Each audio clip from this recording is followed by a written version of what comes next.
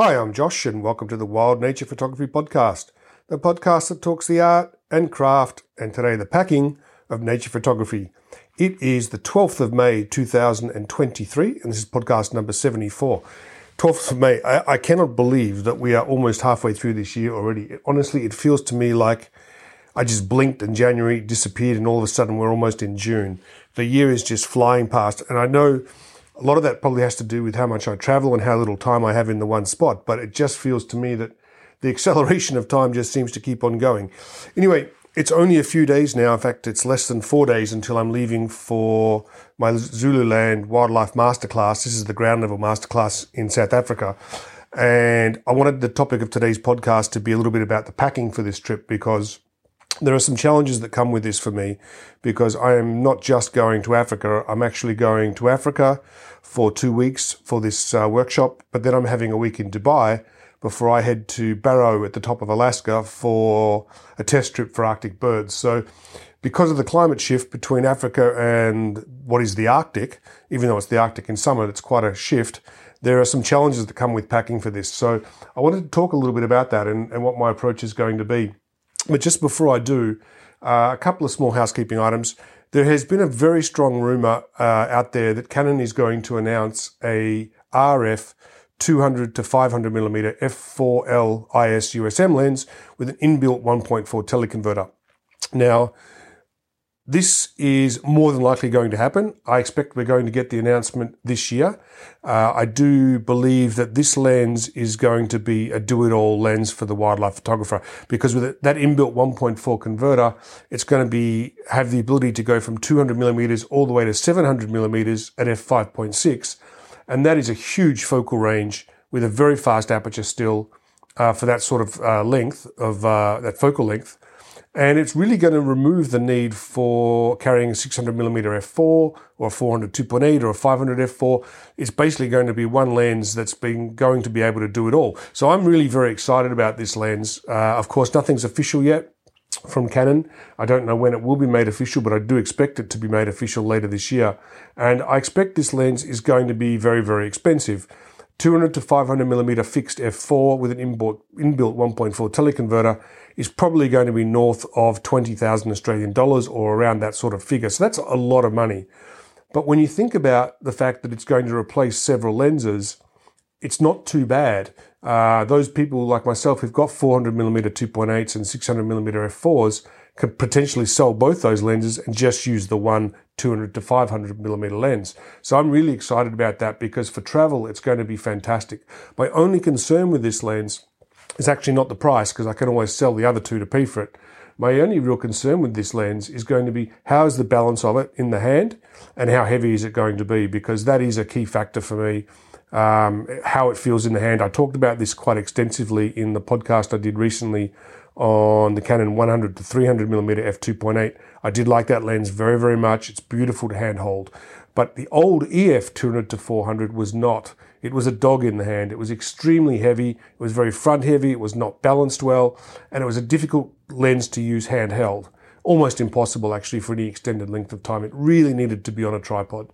And a lot of the time, I'm not on a tripod. So I'm very excited about this 200 to 500 millimeter lens.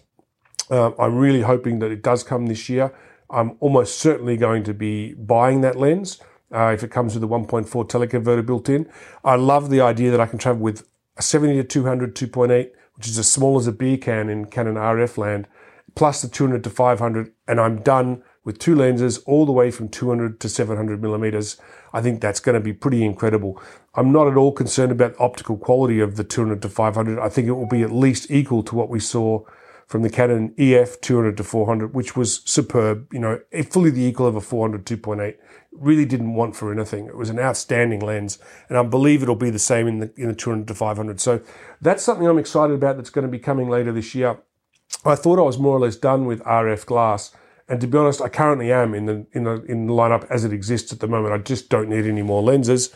The lenses I've got do everything I need.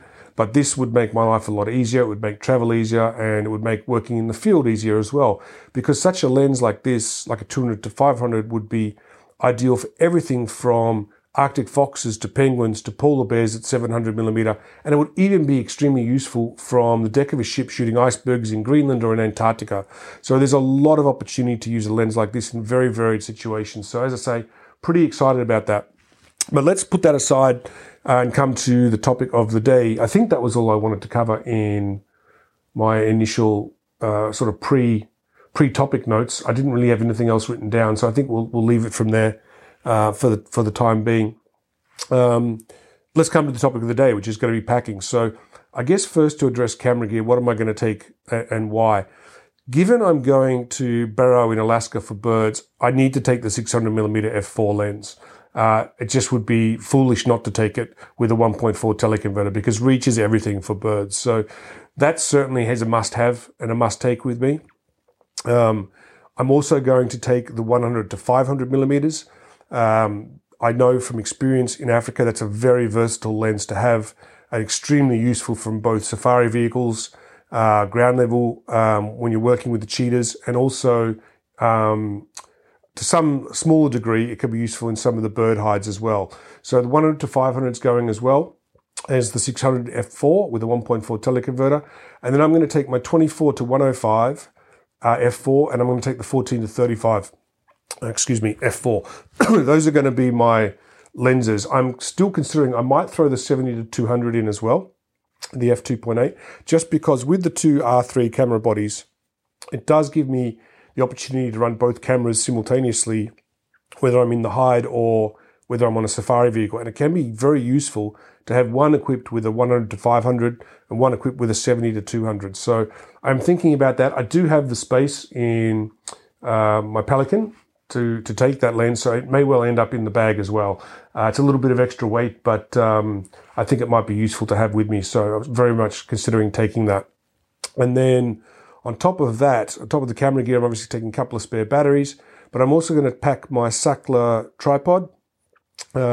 This is the fluid carbon tripod, and also my FSB6 fluid head as well, because I need to be able to use the 600mm on a tripod in Barrow with a set of waders in the Arctic ponds to get the shots that I want. So I'm packing a set of waders, I'm packing a set of boots for those waders, as well as the tripod with the fluid head, and camera plates, etc., for the lenses and cameras. So there's a little bit of gear going with me this time. And then on top of all that, of course, I've got to somehow manage to pack clothing for both Africa, Dubai, and for the Arctic. Now, thankfully, it's the Arctic in summer, so I'm expecting temperatures to be hovering around 0 degrees or just above, potentially getting up to close to perhaps 5 to 10 degrees Celsius at the most.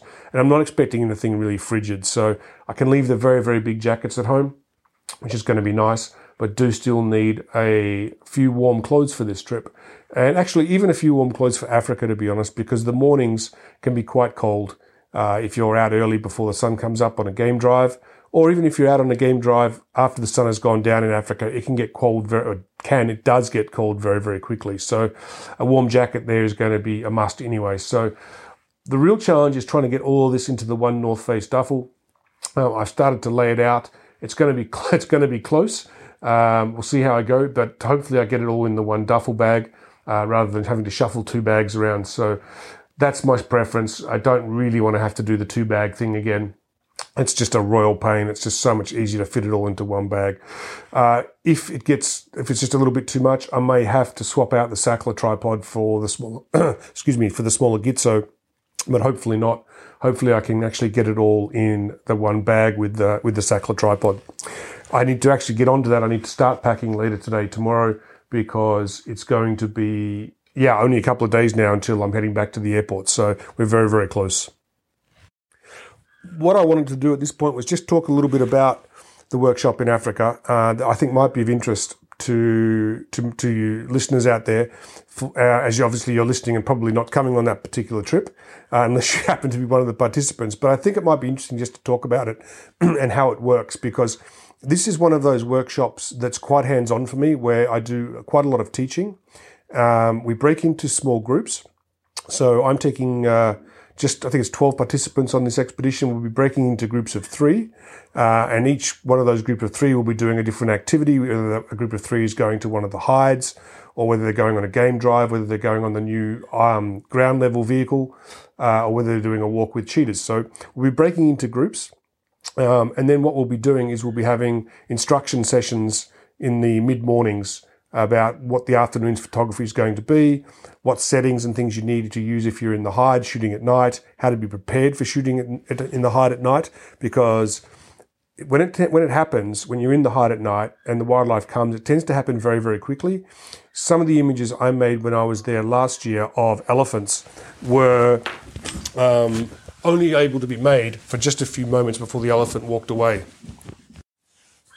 So because the wildlife can come and go very, very quickly, it's important to be prepared. And the only way you can really be prepared is to have proper instruction on what to do, how to set up the cameras, what are the best ISOs, what are the best f-stops, so that when the wildlife does come, you're ready and you can make great photographs. And then, of course, it varies from hide to hide as well, because in the bird hides, they require different settings.